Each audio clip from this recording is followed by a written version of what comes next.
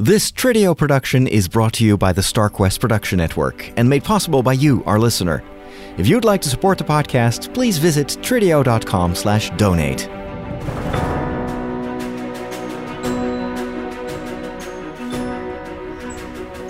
Hello and welcome to a new episode of How to Live Like a Hobbit. I'm Father Roderick, your host. And as you can tell by the sounds, I'm walking in the forest here. And you can hear the sound of birds and also some ravens flying overhead. And in the distance there is even some creature barking. I hope it's not a warg. I hope it's a regular dog. Because wargs are never good. When they are around, usually the orcs are as well. And I want to have a safe journey today with you. Ooh. You hear that? Weird sounds in the distance. The sun has started to set, and so the sky is slowly coloring orange, and so is the forest around me. I'm in this part of the forest. I'm surrounded by pine trees, but in the distance I can see oak trees and other trees with leaves that are turning yellow and orange. You can also smell it. The forest has this very strong autumn smell. And of course, we know that it's the smell of decay. It is nature starting to prepare for the winter. And this bird tells me that I'm right. And through the trees in the distance, I can see the golden rays of the evening sunshine. It's really quite beautiful and also quiet here. And today I want to talk about a very important element of the journeys of both Bilbo and Frodo, the two hobbits that we get to know through the stories of J.R.R. Tolkien. And we are on a quest to learn from their experiences. And in our last episode we thought and reflected upon adventures and whether or not adventures are something you need or want in your life. It's definitely not something that Bilbo aspires to at the beginning of the story, but it's something that he is thrown into because of this grey wizard that knocks on his door and is looking for someone who can be a burglar for a bunch of dwarves. And almost unwillingly, Bilbo is thrown into this adventure. And then he discovers that there is much more to this little hobbit than he himself had thought. And the dwarves and Gandalf discover that too. And that's, of course, the appeal of the story. We see Bilbo grow over time. He discovers that he has much more courage than he thought he had.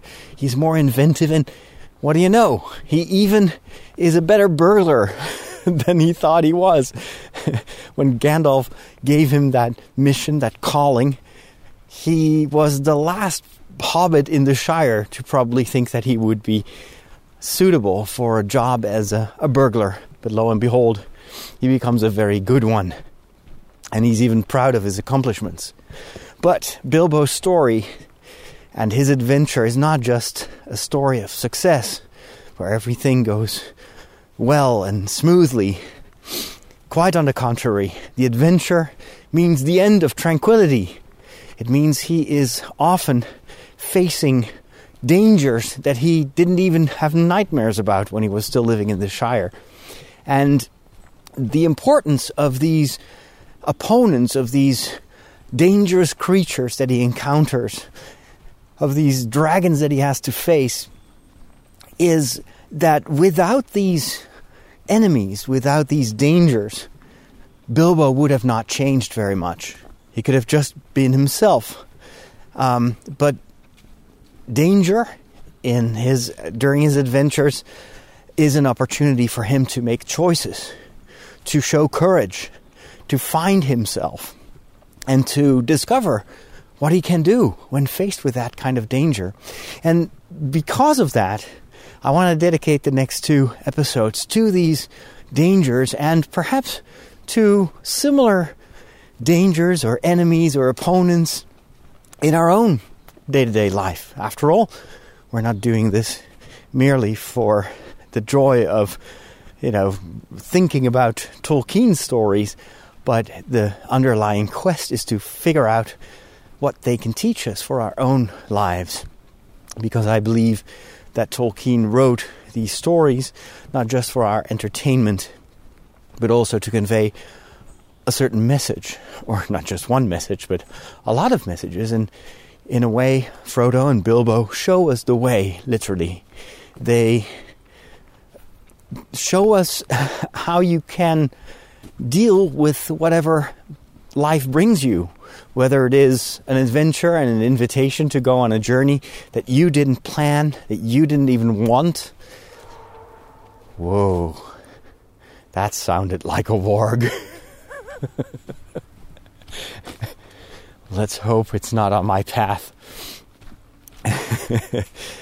But it could also be these dangers, these challenges along the way.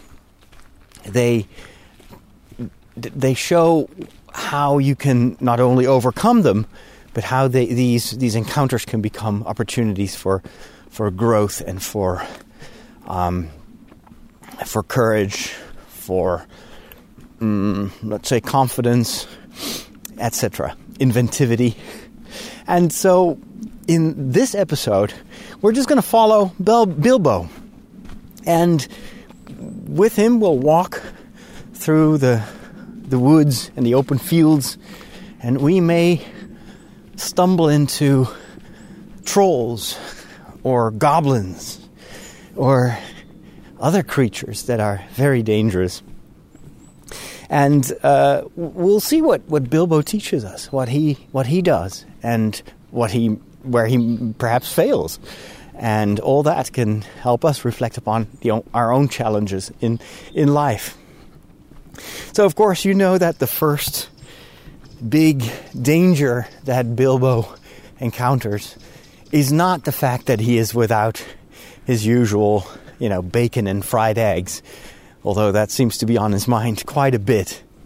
The first big challenge that he faces is the encounter with the trolls.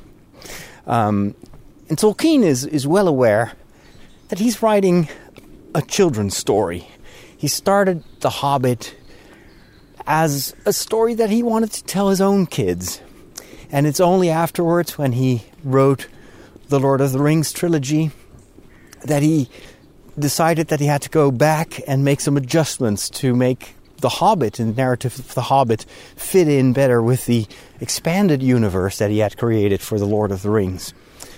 But a lot of the original intent of the story and the original tone of the story is still, fortunately, preserved in The Hobbit, and that's why it's tonally often very different from the gravitas that you may find in the Lord of the Rings. And so when Tolkien describes the trolls, of course, trolls are these huge, big, monster-like creatures. He tries to tone it down a little bit, to even introduce them in a setting that at first seems very peaceful and comfortable. And you don't immediately see the monsters. No, the first thing that Bilbo sees is a campfire. And I think they're roasting a mutton or something. And so it's a scene that Bilbo is familiar with. It reminds him perhaps even of his own fireplace in the Shire and his kitchen, where he would prepare delicious food. And the only difference with the Shire is that Bilbo, and he doesn't know it yet, is on the menu together with his dwarven friends. And it's only after having described that very homely scene that Tolkien introduces us to these three trolls. And even though they are quite dangerous, they're made out of stone, they're animated by darkness, they're incredibly strong and incredibly dangerous. They also at the same time make us laugh because of their, banter in a heavy dialect.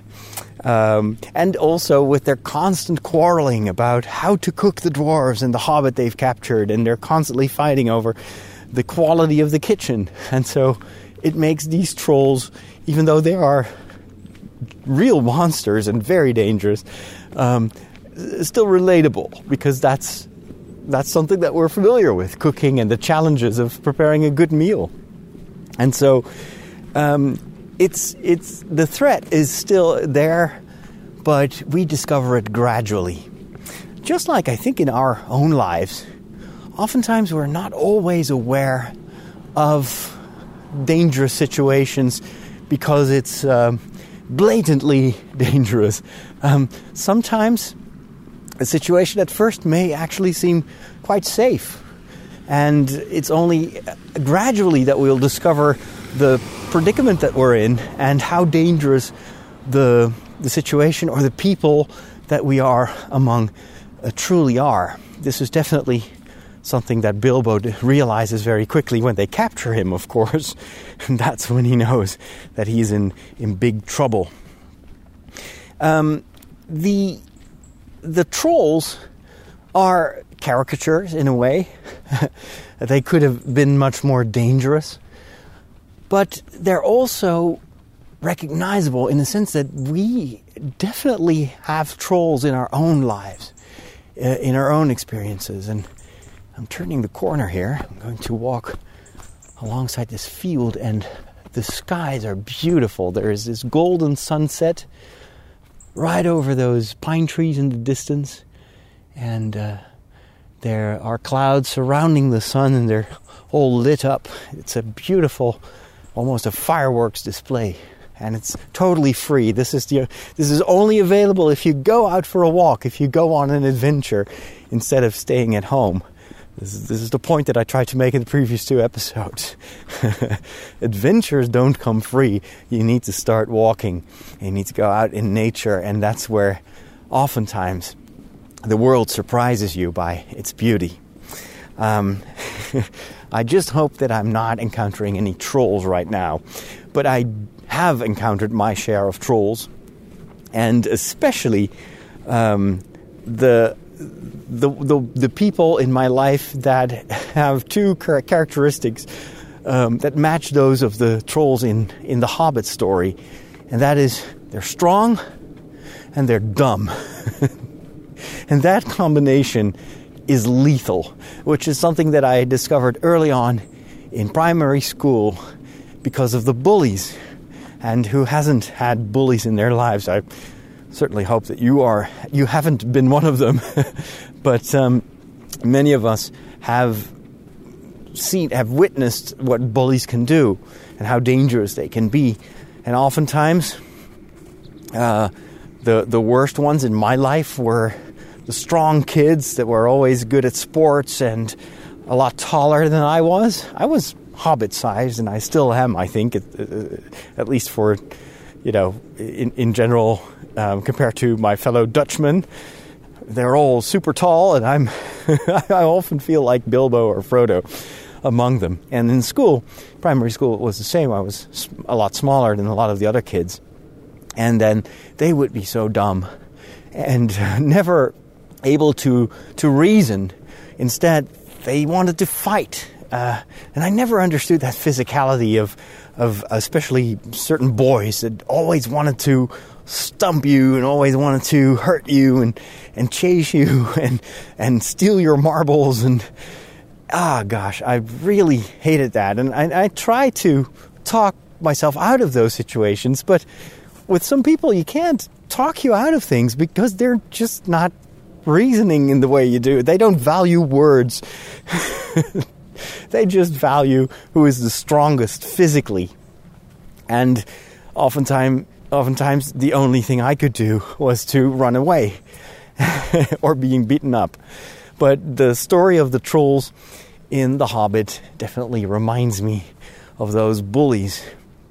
And it's a particular type of people that the older you get, the easier it is to avoid them. Because, you just don't go to places where you have people that are strong and dumb at the same time, and that may have a violent nature, and you surround yourself with friends that love to read Tolkien, and I don't know any bully that ever read Tolkien or was interested in Tolkien.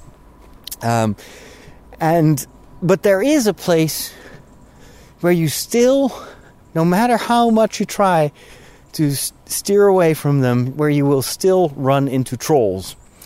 Sometimes very dangerous trolls. And that is, of course, in social media and on the internet.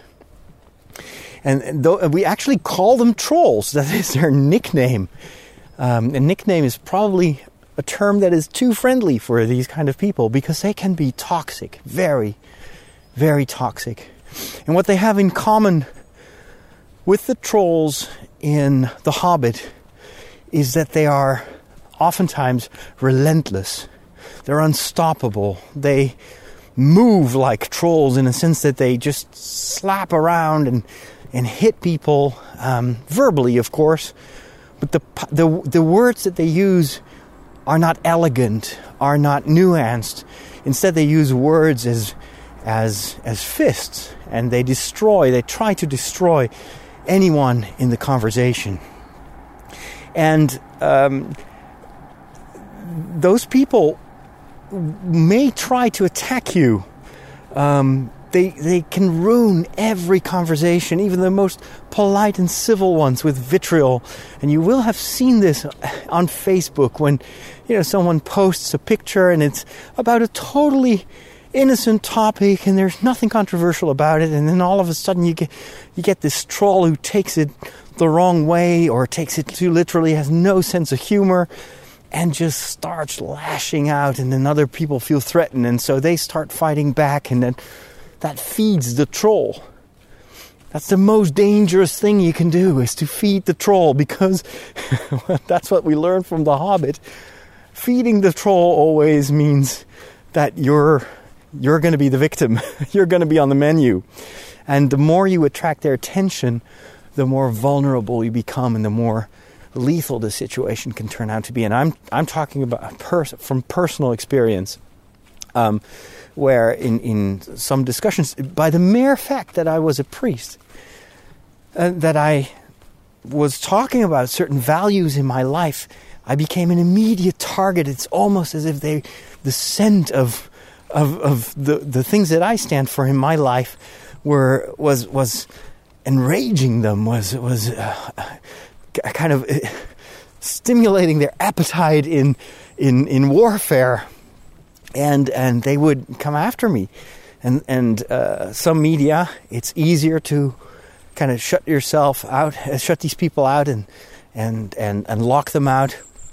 But on other more open media like Twitter, anyone who uses your Twitter handle can attack you, and there is no way to actually hide from that or defend yourself from it. The only thing you could do in some programs that are showing you the tweets is to filter it out, and you can block certain people, but they can still find other ways to attack you and to find you, because it's a very open place. If Twitter is like an open forest where the attacks can come from anywhere. Danger can be lurking behind every tree. I don't think that should be a reason not to use those social media, by the way. Unfortunately, we've seen many victims over time, and it's probably the weakness of Twitter that it is making people so vulnerable, and that anyone with a big mouth can display this trollish behavior. And sometimes they can be so vitriolic and so, let's say, negative and dangerous that people will be hurt for life, and they might actually go home and not venture any further in those Twitter woods. I hear a bit of yelling in the distance. I hope, again, that this is not goblins. I guess trolls would be a bit, would have more booming voices. I'm in a darker part of the woods, though, so my imagination is going wild. So the other commonality between the trolls in the story of The Hobbit and internet trolls is how rude they can be. Rudeness seems to be stemming from the same source as their aggressive behavior, which is probably just the inability to empathize with people that they're talking to. What's this noise? What are they yelling? Huh. Weird. I can't see them, I can just hear them. Perhaps they're just calling their dogs. Anyway, so the rudeness and their inability to reason or to listen to arguments, and that the moment you give them attention and you try to reason with them, you become an even easier prey for them, and they will latch onto you, just like the trolls don't let go of the dwarves anymore. Oh my goodness. What a noise.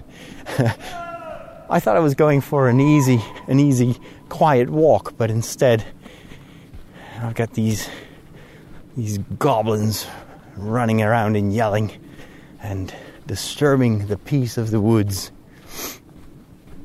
Oh, they're a bunch of youngsters with their cell phones. Anyway, where was I? So, the rudeness, they keep trying to make you mad, which is also something that is the totally opposite to Bilbo's own values. He's very mild-mannered. He's a kind fellow. He doesn't yell. And, goodness gracious, these are regular human beings, but they behave like orcs and goblins. Oh boy. Which kind of indicates that Tolkien's world is not that far away from our world. I just passed by some amazing mushrooms. Just a side note here. Beautiful, deep red. The colors of fall are really my favorite colors. So what do you do in a situation by that? What can we learn from Bilbo when he's confronted with trolls? Can we apply that even to our life on the internet and in social media? The first thing that strikes me, and that's definitely an important lesson for all of us, is that he never responds in the same way as he is being threatened. Of course, that would be unwise because Bilbo is so small as a hobbit. He's so tiny that the trolls even debate on, whether they should eat him or just catch a few more of them and then put him in a pie because there's not much meat on the bones. So Bilbo has, of course, no tactical advantage in striking back with the same rudeness. But also, this would be out of character for Bilbo. He is just being polite. The way he addresses them, even though it might be completely useless, is still in a very civilized, polite hobbit way. Then he goes even beyond that. He offers help. He says, if you don't eat me for dinner, I will prepare you this amazing breakfast. And he tries to counter the aggression of the trolls with kindness. And that is something that I think we can try to apply in our own lives.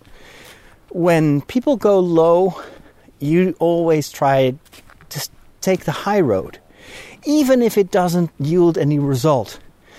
Because the reason that you want to stay polite and civil and kind and mild-mannered is because that is who you are. And in a fight, the biggest risk is that you try to be like the opponent. That you, because of the danger and kind of like a counter reaction, you start lashing out as well. But then you lose your dignity. It's like in a shouting match. When one person begins shouting, our initial reflex may be, well, I'm just going to shout back. If that people uses those kind of words, I will just use the same kind of words. But in the process, you become like the one that you despise and that is attacking you. So always take the high road, I think, is a very good first line of defense against brutal attacks. The other example that Bilbo gives us to offer help, to try to somehow he puts himself in the skin of those trolls, and he thinks, what do they want? Well, they want good food. Well, I can help them with that, and perhaps if I help them, they won't eat me anymore. And I think that's a very smart move. And it's also sometimes, not always, effective against internet trolls. If you, instead of hitting back and lowering yourself to their standards or lack thereof, you offer kindness or assistance.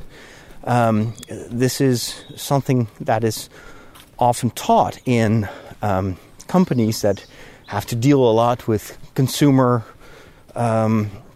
assistance via the internet or via telephone.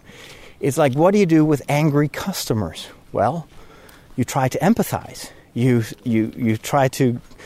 Hello. It's a runner, an evening runner.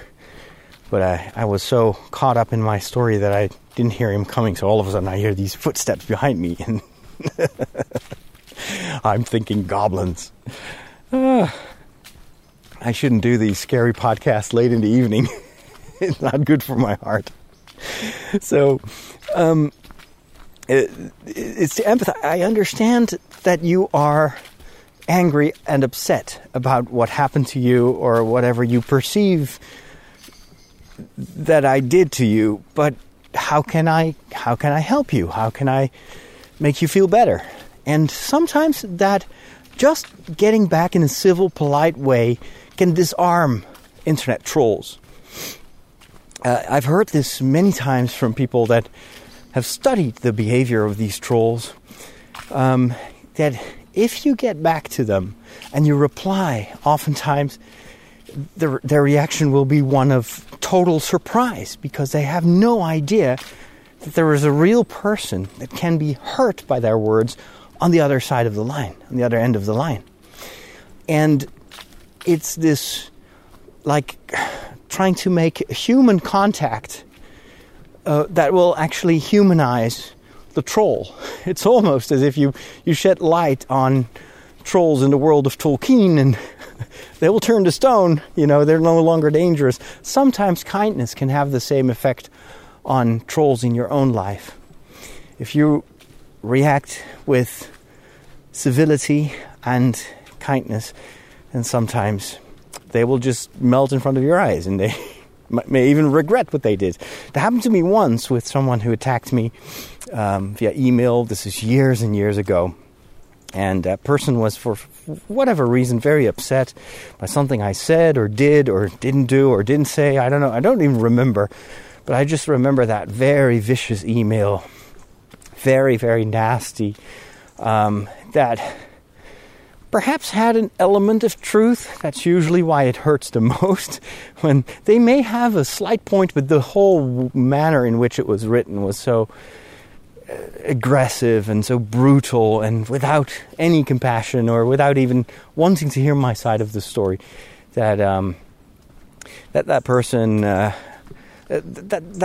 letter just made me feel miserable. It was not often that I encountered people who seemed to hate me so much. And even though my first initial reaction was to write back in a very upset letter and defending myself, I decided to do something different and write a very short email back. Well, if you think that I'm not good, that I am failing on so many levels, I would politely ask you to forgive me and to pray for me. And that's the last thing I heard of that person, or so I thought. And much, much later, and I had totally forgotten about the incident. I received an email out of the blue with that person apologizing and saying how much he regretted having written that letter, but that he was in a very difficult situation in his life, and that I became almost this symbol of whatever was wrong in his life, and I don't know. Anyway, the result was that me having been kind, or trying to be kind, trying to empathize, even though I did not understand why someone would write such a letter, opened the way for reconciliation so many months or perhaps even years later.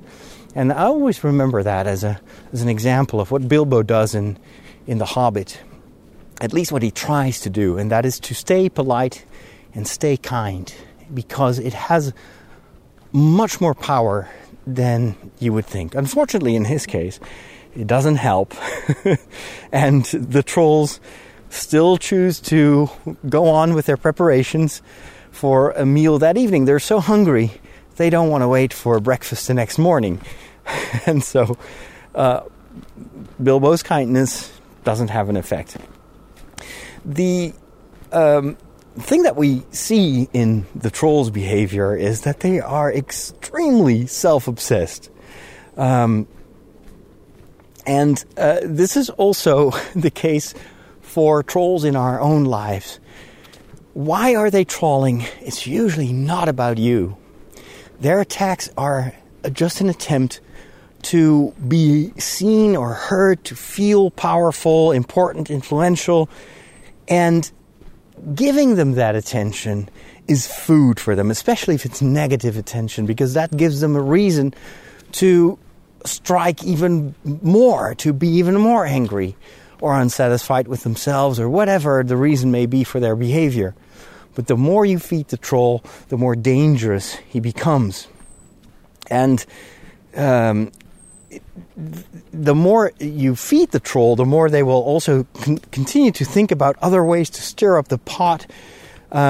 Just like the trolls keep constantly debating on how to get better food, how to, catch more hobbits to make a pie.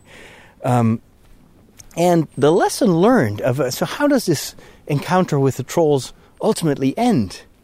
It ends with sunrise. And these trolls, it's not Bilbo who defeats the trolls, not at all. Not even Gandalf. It's ultimately the trolls that are on auto-destruct, because they are so obsessed with their quest of being fed that they don't notice that it's starting to become morning.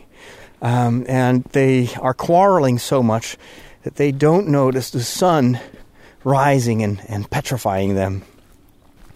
And it means that sometimes the best way to handle trolls in your life is to get out of their way, or to just patiently wait until the sun rises. If you don't do anything, this is something I even learned in primary school with the bullies. If you fight back, they will smack you harder. But if you, it's almost if you play dead. If you completely refuse to fight, then it's not interesting for them anymore, and they will go and hunt for other victims, and they will leave you alone. It's by withholding what they crave, which is negative attention, that you may actually be able to set yourself free. Because evil or evil behavior has a tendency to destroy itself. It does not survive very long. This is also true for other enemies that Bilbo will encounter on his journeys. And for Frodo, it's the same thing. Think of the dragon Smaug, Saruman, Sauron. They're all extreme evildoers, but they have the same fatal flaw that the trolls display here, which is that they are so self-obsessed that they don't see that ultimately they are destroying themselves, and they cannot win. Evildoers cannot win. That's also very important in faith. If you read the Bible, which Tolkien was very familiar with, and he took many of the themes, I think, in The Hobbit and The Lord of the Rings from his faith. It's this notion that ultimately evil condemns itself. Unless evildoers return to God, convert, change their ways, they will end up condemning and destroying themselves. This is also, I think, a very important theological notion, in the sense that we hear in the Bible often about God's judgment. And sometimes we don't get that. It's like, how can God send people to hell? It's a reason for many to not believe in hell. Because there's like, how can that be possible? If God is good, and surely He is able to forgive. Well, of course, God is good, and He would always forgive anyone who asks for forgiveness, no matter how bad the evil is, no matter how much destruction someone has caused. If someone truly repents, then God is, His door is wide open. The thing is, God cannot force someone to do that. And so, unless the evildoers repent and turn around, they will condemn themselves. So the judgment of God is just basically affirming what the evildoers do to themselves. And so it's not a God who, at least in the kind of the Christian perception, especially in the Catholic perception, God is not a God who arbitrarily says, well, you go to hell, you go to heaven, or I will punish you. It's evil. Ultimately, if you look closely, is destroying itself. It's causing its own punishment. If you do evil, if you walk away from love, you will make not only the life of the people around you miserable, but you're hurting yourself. You're causing pain and suffering in your own life. The only way to heal is by choosing not to be evil anymore and to seek forgiveness and to go the way of Bilbo, of civility, of trying to help, of kindness. But that's, of course, very difficult for people who have been exercising this power and this evil behavior for so many years. That is why evil is also a bit of a black hole. It can be like a cave where you run into as a dragon, and you never want to come out anymore because, well, darkness only seems to lock you down. It's very, very difficult without help to step away from the darkness, which is something that we will also see later on in this story.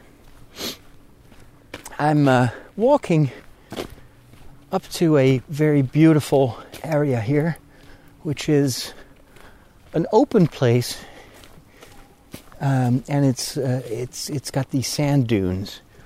So it's because of wind and very, how'd you say that, poor, like not very good fertile ground, that most of the trees here died, and then the wind got hold of this area of the forest and then created these sand dunes, and it's very beautiful. There are few trees left. They must have very deep roots. So now, out of the woods, I'm stepping into the sand, and all of a sudden it feels much lighter because, well, the skies are still blue, and the sun is not entirely set yet. So I'm feeling a little bit better. I think it feels safer here in this part of the woods. So that would be the lessons learned from the encounter with the trolls. Now, the next topic that I would like to address here is not just by what Bilbo does that he is able to overcome his enemies, or the challenges that he encounters. Tolkien introduces the notion of luck. And he calls it luck more often than fate. But it's oftentimes completely unmerited that Bilbo finds a way out or that he discovers a solution. And that's weird, because you'd think that in a tale that you tell to teach people about life, you want to convey certain values and merits of certain behavior, that luck is the thing you might want to skip, because it makes you feel less important. It makes your actions feel less important. You know, if luck is ultimately the thing that helps Bilbo find the solution to the moon runes, for instance, that is totally by accident. So, they have this old manuscript, and in Rivendell they are trying to decipher it, but the problem is that those texts, those letters were written during a certain phase of the moon, a certain hour of the night, and they can only become visible again on this very same, in the very same circumstances, when the moon is in the same time of year and has the same phase as when those runes were written. Well, by luck, they happen to be in Rivendell at that exact moment. And exactly when they need to decipher those runes, that's when, luckily, the moon is in the same phase and they are able to read that. And if they hadn't been able to decipher those texts, they would have never gotten into the mountain. And so, why does Tolkien introduce this luck, even when Bilbo... He could have written the story in a way that Bilbo is just outsmarting all his enemies. I think it's probably because luck points to the things in life that you're unable to steer. It's a bit of a it's imaginary to think that you are able to determine everything in your life. We've seen so many examples of things happening, just catching a cold like I had the other week. That's something that you don't plan for. It's not something that you can avoid. Ultimately, you can try, but if it happens, it happens. And the same is true with good luck. Sometimes things happen and you're like, oh my gosh, that is so awesome, but I did not plan for that, and it's certainly not my merit that this happens. I think what Tolkien wants to convey with that notion of luck is that Bilbo is only partially in control of his life. His adventure is part of something greater, and his journey is steered by who knows what, a higher entity. I think it's very, very good that Tolkien doesn't elaborate, and that he's not going to show us the man behind the curtain. But I think that for Tolkien it was very important that his readers understand that your life, your adventure, and your journey in life is part of a bigger adventure, a bigger journey. And you are an element in that. But sometimes why things happen escapes you, whether it is the good things that happen or the bad things. It's very tough to walk in this sand, so I'm going to turn to the right here and head to more stable grounds. Because even though I have my walking shoes on, I'm not made for walking in the sand. So, and luck is something that you can either reject or you can just call it coincidence. That is a much more, let's say, neutral description of the word luck. What I like about luck is especially when it's good luck, it's got a positive connotation. Bad luck, too, it sounds more personal than coincidence. That coincidence could be randomness. And I think the notion of luck wants to convey that this is not happening randomly. It's part of something that escapes you, something that you may not have grip on, but that may be part of something else. I'm not sure if I'm making myself very clear. These are kind of fluid notions. But that higher purpose in life, that bigger plan that Bilbo is involved in, it's kind of like that adventure that just happens to him. And he really doesn't understand, nor did Tolkien, I think, when he was still writing it, what that would entail for the rest of the story. That's the magic of the whole Genesis story of the Hobbit and the Lord of the Rings. I think it happened to Tolkien in a certain way as well. Sure, he wrote the story, but the implications and how much that story would apply to our lives, to the adventure of our lives, I think that's only something that Tolkien discovered while he was writing it.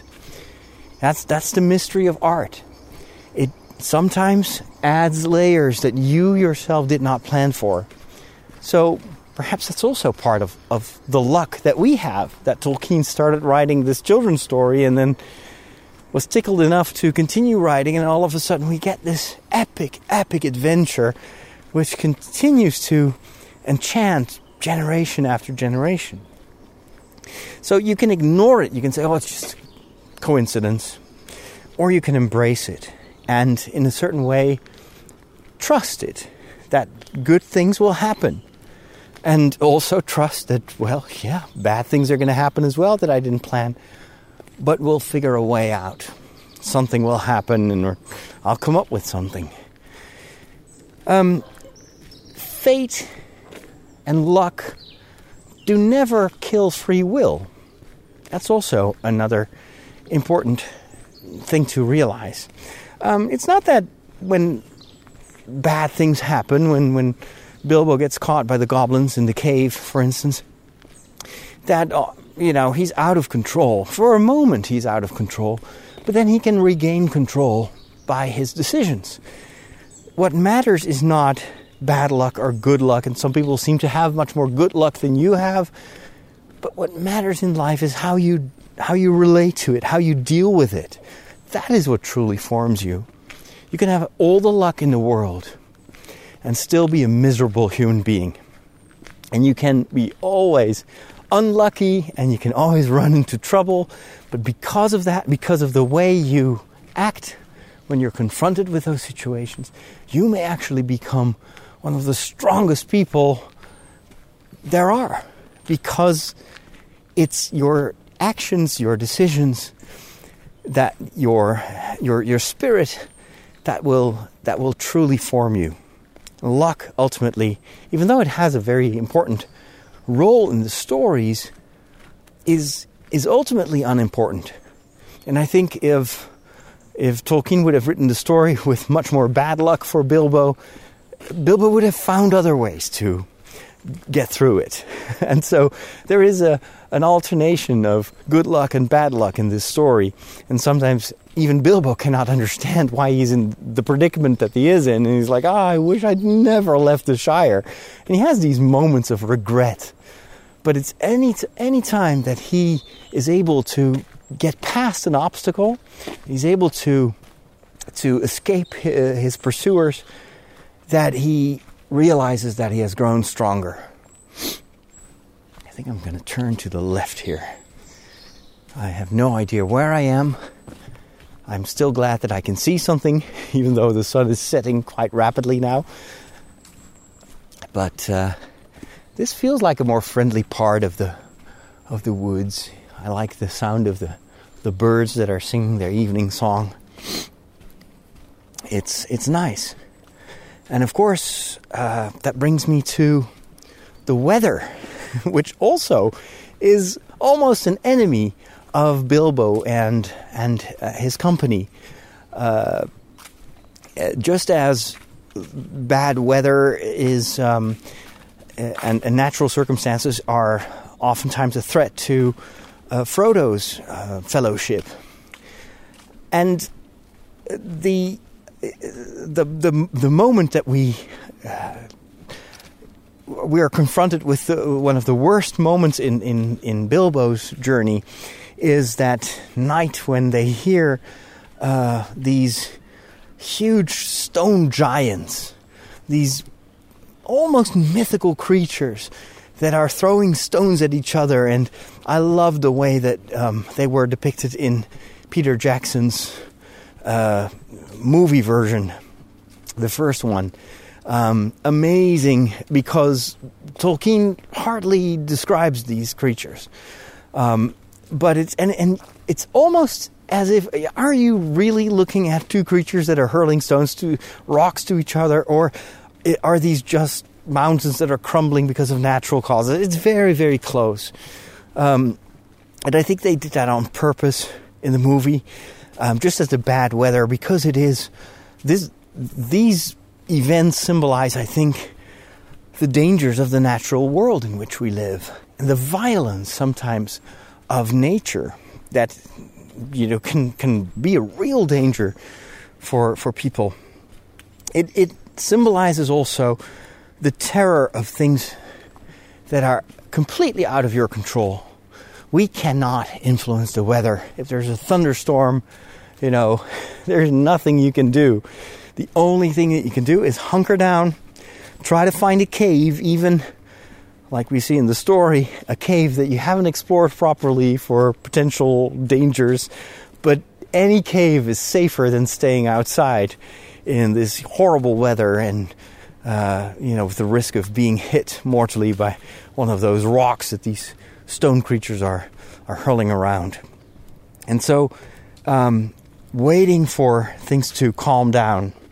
Or like Frodo in The Lord of the Rings, remember when he's trying to go over the mountains, and probably Saruman, is influencing the weather and causing these avalanches and everything, and then Gandalf is like the ring bearer, has to make the decision what we're going to do.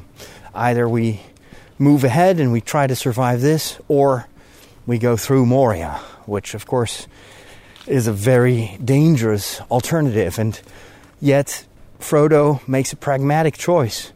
If they continue with those snow avalanches, it's certainly going to kill them.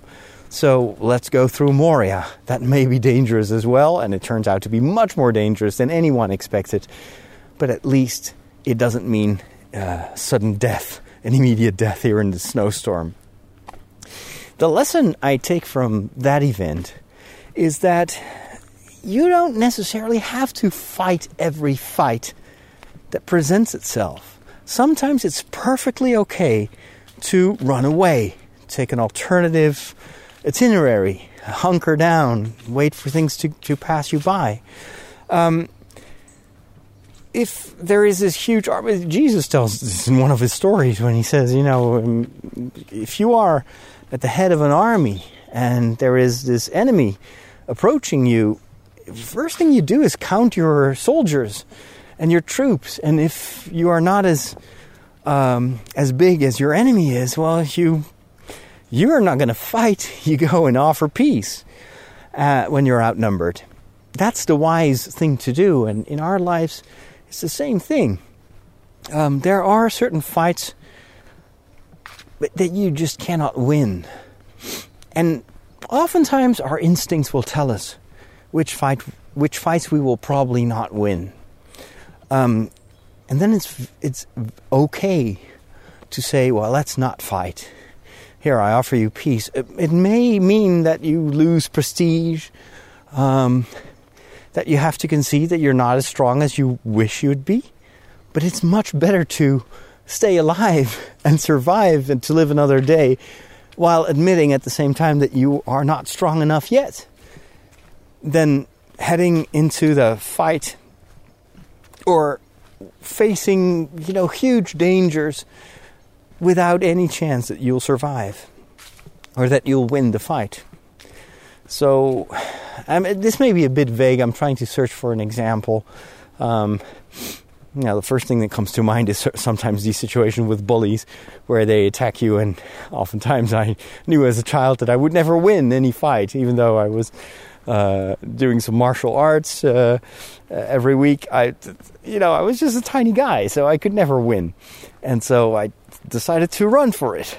Well, there is no shame in that, even though it felt horrible to run away from bullies. But at least I still had my teeth. And the same is true. Perhaps another example would be fights on the internet.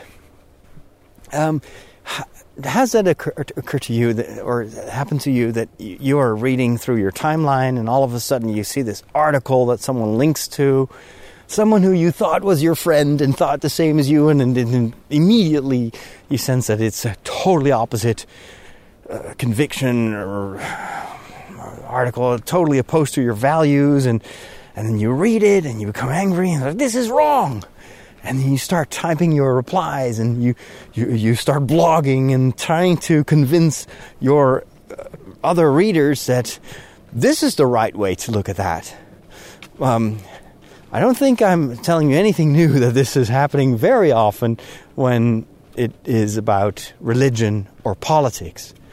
Those are very dangerous topics on social media because of this, let's say, the false sense of security that, I am sitting here and I can type anything I want, and so I am just going to engage in this fight. I will tell them what to think, and that they're wrong and that I'm right. And we start this fight, and then to our great surprise, the other person that had offended us so much by posting this article on my Facebook timeline, they don't understand.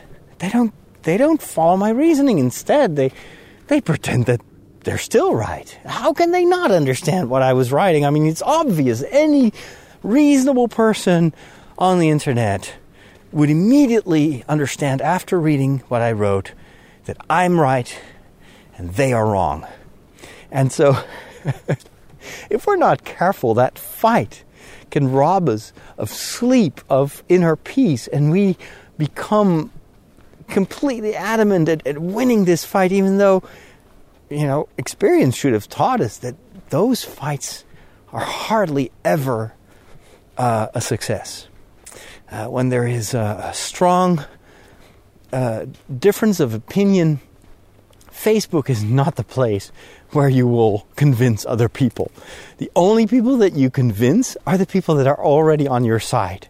And the only thing that such a battle perhaps may yield is that you feel good about yourself because, I showed them. The reality is, do you want to spend your time and your resources and your talents on those fights? Perhaps not. It's perfectly okay, if you're outnumbered, if you're in a situation where you can't win, to walk away from the fight. To, go to your own happy cave and let them win. Let them post that stuff. I don't have to read it.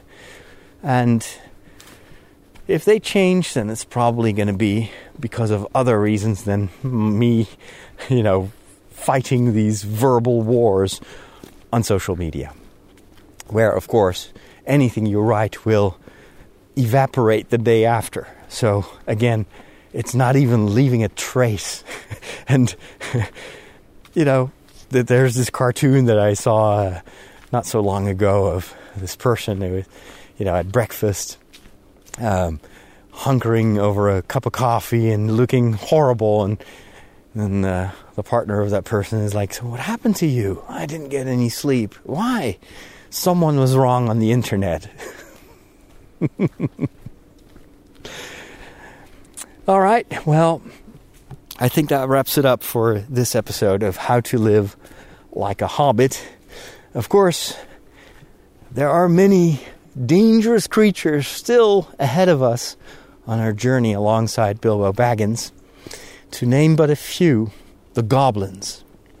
Darkness, very, very dangerous, and almost in any situation where Bilbo has to make a choice, there's darkness involved. And Gollum, And then, of course, you thought that Gollum would be perhaps the most important enemy, but no, wait, there is more. Spiders. And the dragon himself, Smaug. And perhaps there is even something more dangerous than the dragon. And if you want to know what that is, I invite you to listen to the next episode. And that is not the sound of a flying dragon. It is a yellow-blue Dutch train that is passing by here on the tracks in front of me. These tracks go straight through the forest. So there we are, back in the real world. And I thank you for listening. I hope you still enjoy these episodes. So the next one is going to be about goblins, Gollum, spiders, the dragon, and something even more dangerous than the dragon. Go to Trideo.com for previous episodes, in case this is the first one that you listen to. Trideo is also the place where you can find all our other shows, and we produce quite a few of them. Almost every day there's something new on Trideo.com. So there's one thing you can do that would make me very happy, and that is not only go to the website, but also follow Trideo on Facebook. Just type in Trideo, Trideo, and like that page. And even if you like a page, you know this, right? You can click on that like button later on and tell Facebook that you want to see the posts first. And there's another dragon flying by here on my right. The advantage of selecting that on Facebook is that our posts will not get lost in the algorithm. But by telling Facebook that you want to see our posts first, they're going to be in your timeline always whenever we post something new. And then finally, if you like this show and many other shows, but you don't want to subscribe to every single feed separately, we have a Pokemon feed. That's how I call it. It's a catch-them-all feed. And if you subscribe to that feed, you'll get every single episode that we produce. And as you know, if you like this show, there's a high likeliness that you will like our other shows as well. So go to Trideo.com. In the right-hand column, you will see a link to that, Pokemon feed. And then you'll be sure to catch all our feeds. Thank you so much for listening. Thank you for your time. Thank you for your support as well. I cannot stress how important it is. These shows, we can only make them because of your financial support as well. We're doing this with you as a community. And so if you are not a sponsor yet, I would invite you to check out our donations page on Trideo.com, because we really need your help. And we're going to appeal to that help in the upcoming month as well, because we've been doing our calculations and we haven't done a fund drive for a very, very long time. And we're starting to notice, because our expenses are much higher than our donations that are coming in. And without your donations, we cannot do this. So if you can support us, I hope you will. So thank you so much in advance. I'm Father Roderick, signing off, and I will see you soon in another episode of How to Live Like a Hobbit.